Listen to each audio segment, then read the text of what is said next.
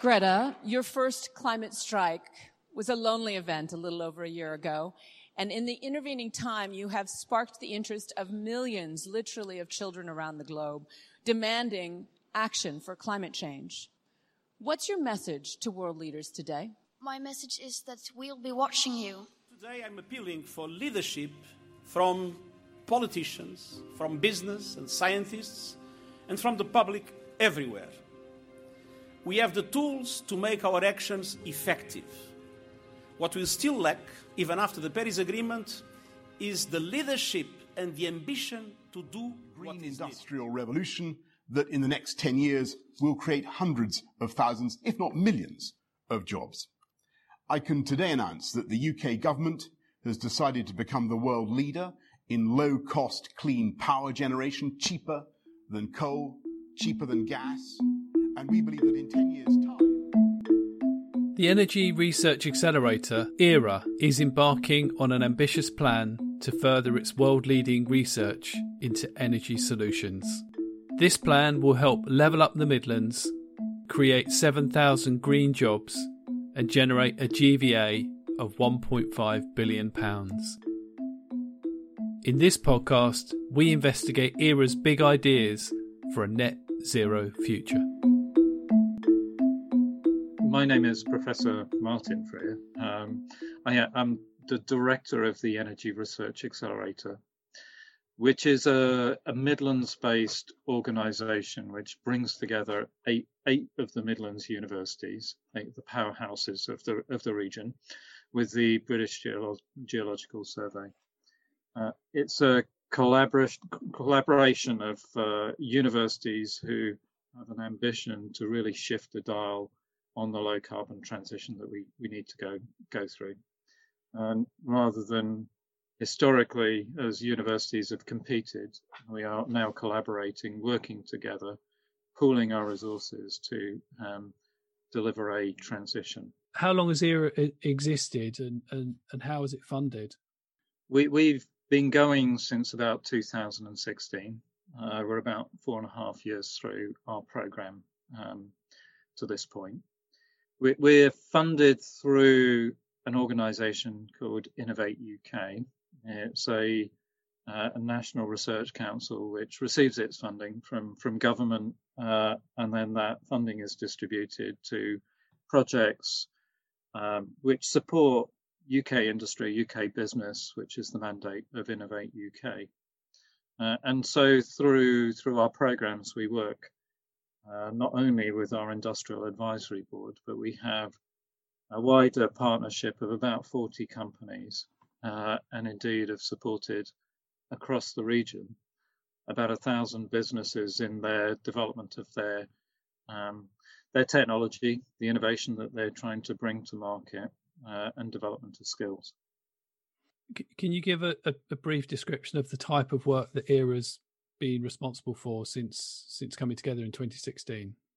So to try and describe what we do, we try and manage the innovation pipeline. So from the beginning of an idea, working with either academics or industry or small businesses, and to develop and test out those ideas. And that could be initially through bits of research, but through to demonstration and testing, scaling up of technology, and then taking that technology out of an environment which is a laboratory and putting it into the real world. So much of what we have done has been creating with partners those real world opportunities. So within the region, we have energy innovation zones. One of those is Tyseley Energy Park. This is a wonderful fusion of energy systems. So it's based around waste to energy plants, which take our waste and produce energy. Then we can use that energy for doing all sorts of things, generating hydrogen for buses and for transportation. And bringing together thus the transport, energy and waste system. And we've also got demonstrators which involve development of housing developments, where we're working in Nottingham to develop a housing development of 500 houses on a 250-acre site. And other things that we've done, which we're really proud of, is given a real kick to the UK battery manufacturing industry through the development of facilities at Warwick. And those have led to a battery industrialization centre and maybe one day a gigafactory within the region for battery manufacturing. So many things that I can't quite squeeze into these few moments, but you get a sense of what we're doing is really accelerating, hence the name, those technologies through into market. So what's next for ERA? What's the current thinking about future work? Can you describe what's happening at the moment? So the point we have got to right now is that we've developed all of this capability. We've got all of these facilities. So we've kind of established a platform on which to build. And having created that platform, what we have done is worked with our industrial partners, worked with local authorities, worked with the public to figure out what is it that needs to be delivered next. And we have come up with a series of 6 big ideas, which are really major national priorities for delivering an energy transition. You mentioned the Industrial Advisory Board. Can you talk about the role that they played in formulating the big ideas? We're going to go on to talk about them in a moment, but the 6 big ideas that you have. The Industrial Advisory Board have been absolutely crucial in shaping what we're doing. If you think about it, business is at the hard end of this. It's got to deliver solutions, and it's not only thinking about what it's got to deliver now. It's foresighting. It's thinking what is the opportunity, what are the challenges of the future. So bringing a group of companies, businesses together has been extraordinarily valuable in getting the insights that arise from the challenges that they're facing, and then trying to match what those challenges are with the expertise and capability that ERA has, in order that we have the resource and the track record to deliver things. So those conversations have gone on over a period of nine months or so, maybe 12 months now, in shaping those big ideas. You talk about them as an advisory board, but to what extent do you actually work with them as well? Are they involved in the research process? You've talked about how grounded the work of ERA is and in the real world scenarios. Are some of these partners involved in the research with you? Absolutely. And when we started ERA, industry has been in there from the beginning. And although ERA receives some funding from government, we have a very considerable investment from industry. It's well over £100 million. And the reason that industry is invested in the journey that ERA is on is because they benefit directly. We work on collaborative programs. We develop new areas together, new areas of research and development, but new areas of deployment. And so this is very much a collaborative relationship that we have with our industrial partners. So coming to the big ideas themselves, we have 6 of them, beginning with energy storage. And can you just explain to me the reasoning behind each of these 6? So starting with energy storage. If you think about energy and the way that we're generating it right now, the UK has been through a fantastic transition in terms of how it generates electricity. We've moved away from coal. We've got an enormous amount of wind power now generating electricity, low carbon, clean electricity, and solar as well. Now, the problem with these ways of generating electricity is that it is intermittent. It happens sometimes, and it doesn't happen other times. And to get the most out of your energy system, therefore, you need to capture the moments when you've got too much electricity generation and transform it to the time when you don't have enough electricity generation. So you need storage. You need ways of doing that. And you need ways of doing that which is not just batteries. That although the UK is developing large-scale battery manufacturing, the real solution for longer-term, medium-term ways of storing energy are different. And so what we're looking at in this big idea is how you can do grid-scale, large-scale energy storage using different technologies. And they could be compressed air energy storage.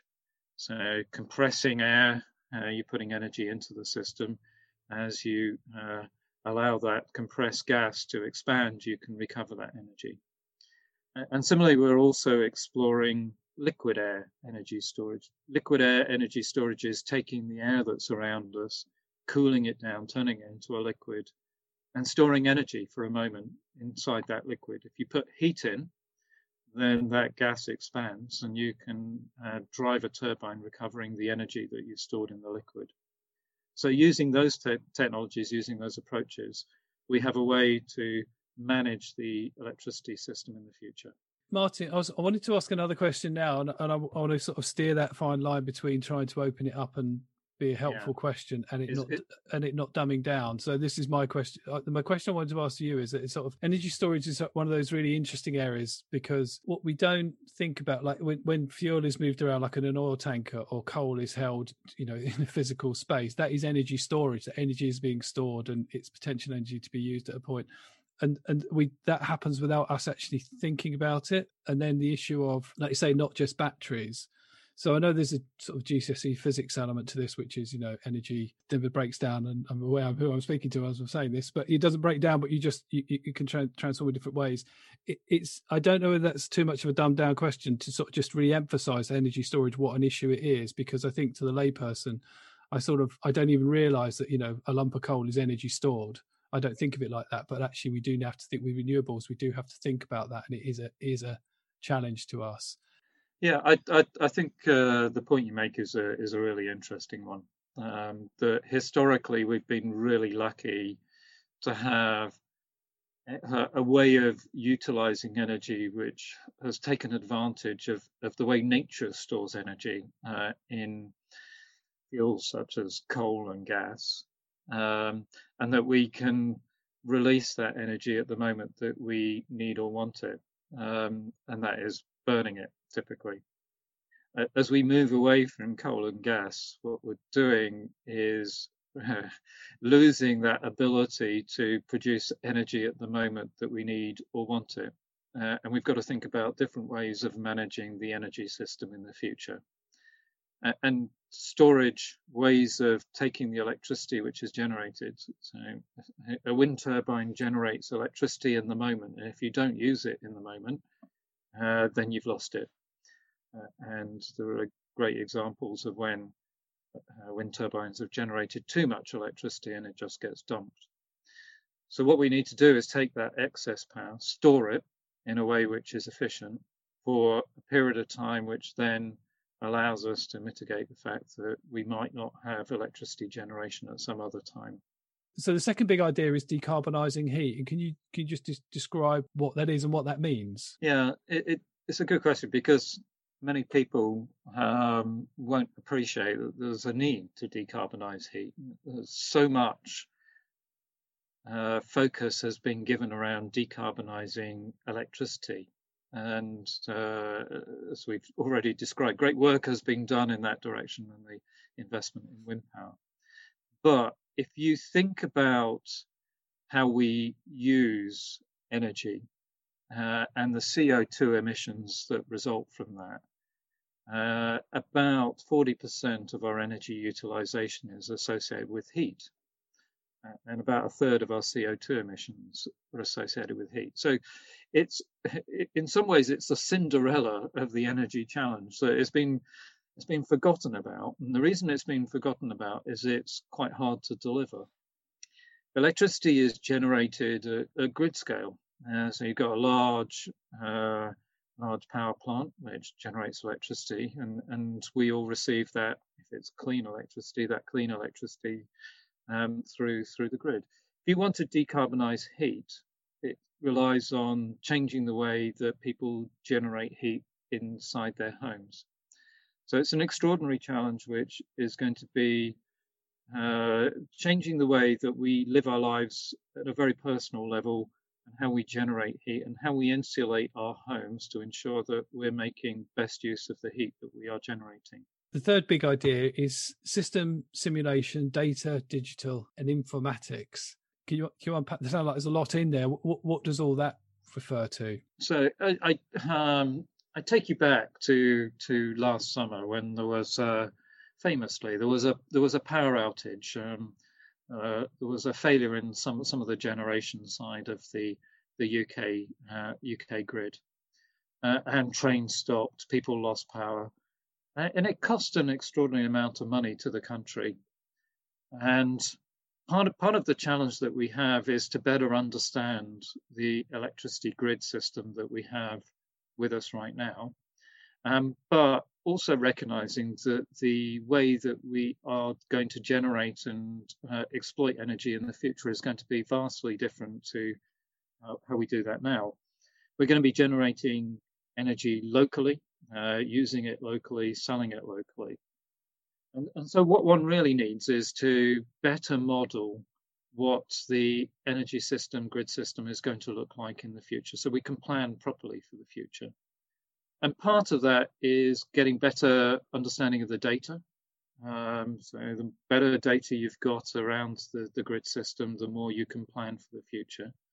And then the last part is ensuring that we are taking best advantage of the digital transformation which is happening. So that, of course, involves data and it involves simulation, but it involves creating digital environments which we can virtually understand. So take a city like Birmingham or Nottingham, how we can virtually understand how that city works.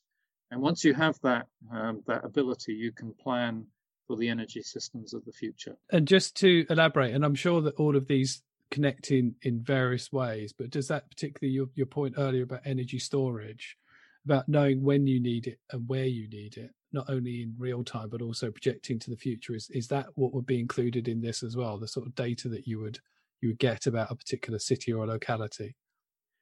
So all of these things, you're absolutely right, all of these things link together somehow. And if we just go back to the other big idea, if you're going to decarbonize heat, how on earth are you going to do that? Well, you could install heat pumps into homes. Heat pumps require quite a lot of electricity, and that means changes to the grid infrastructure within towns, within streets, within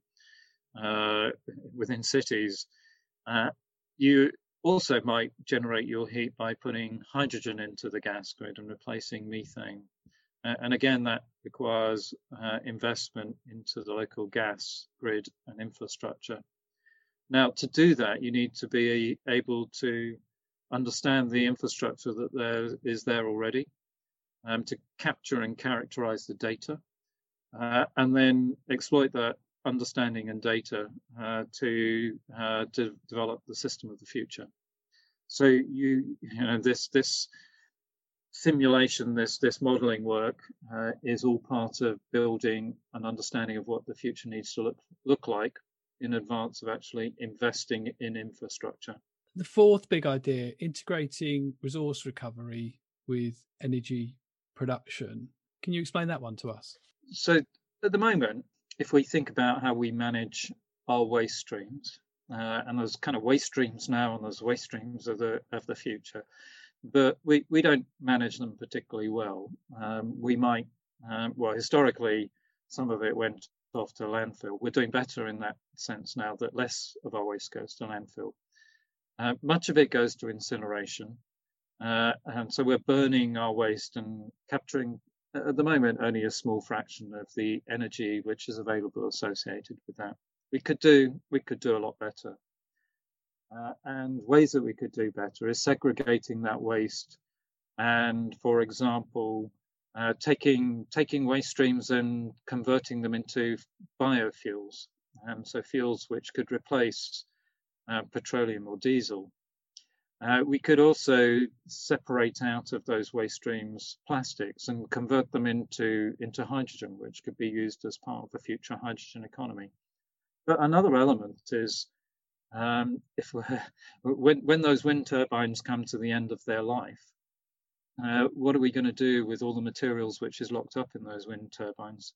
There's some very precious materials, and we need to make sure that we are developing recycling and reprocessing systems which make best use of those resources and put them back into the economy. So the fifth big idea is alternative fuels. Can you describe what those alternative fuels might be? So the alternative fuels that we're talking about here is very much looking at how we can replace oils, diesel, kerosene, which is used in aviation, and linking to the last big idea, how can we generate these fuels from the resources that we have around us? And just to pick one of them, one of the great challenges around decarbonizing transportation is decarbonizing aviation. If you can create fuels which replace those which presently derive from fossil fuels for the aviation industry, this would be transformative. So imagine a program in which you're taking waste streams and converting them into aviation fuels. The great challenge there is to produce those fuels in a way which the quality is reliable, and that as if you're producing them from waste, as the quality and variability of the waste is changing, that the fuel at the other end is not changing, because you can't put that into an aeroplane. So this program here is about developing new fuels, but also characterizing them and ensuring that the qualities and standards are met. And the sixth big idea, the final one of the six, low carbon inter and intra-urban transportation. And two parts to the question, really. The first one is, what is that? So if you could explain what's behind the big idea. But is that something that's particularly specific to ERA's location in the Midlands around transportation? It is. If we think about, and let's focus not on all transportation here, but let's focus here on logistics and freight, and increasingly, just through this COVID era, we're relying on new ways of freight and deliveries moving around, and people living in new ways and with new expectations. At the moment, freight is largely fueled by diesel, and that would be diesel trucks or diesel trains. We cannot do logistics sustainably relying in the future on diesel. So one needs to think about alternative fuels, and one great possibility there is hydrogen. We can use hydrogen for trains. It's already been done. We can use hydrogen for trucks.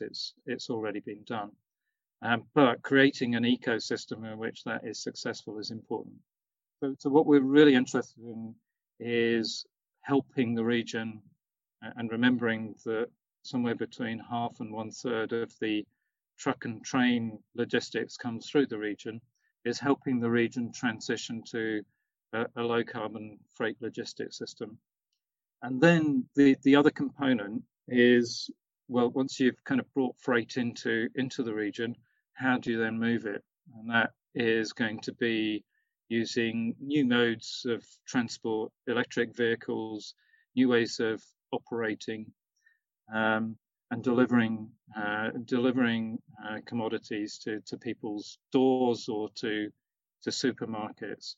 So the whole system needs to change, and this big idea is about supporting that transition. So just to conclude then, so am I right in thinking that the proposal you're putting together for investment for these big ideas is over, is it a 5-year phase? Is that correct? So it is over a 5-year phase. It is with the support of 40 industrial partners who have aligned investments of their own of the order of 1.5 billion, and it's a program which is going to deliver substantial economic growth and investment into the Midlands region. So we calculate that it will create 7,000 new low carbon jobs within the region and deliver an economic benefit GVA of 1.5 billion. Martin, thank you. That's been really, really helpful. And I know there's a lot more information that people can look at, because if I were, involved in policy at central or local government, or if I'm an academic, or if I'm in business and wanting to know more about this, or member of the general public and want to learn more, where would I go and find that information out, Martin? Well, if there are things that we've talked about here which do grab your interest and imagination, we are already working with many, but we are about working with as many stakeholders as we can. We'll be delighted to talk to you. So please find out more about us through our website and contact us through our website. And our website is www.era.ac.uk.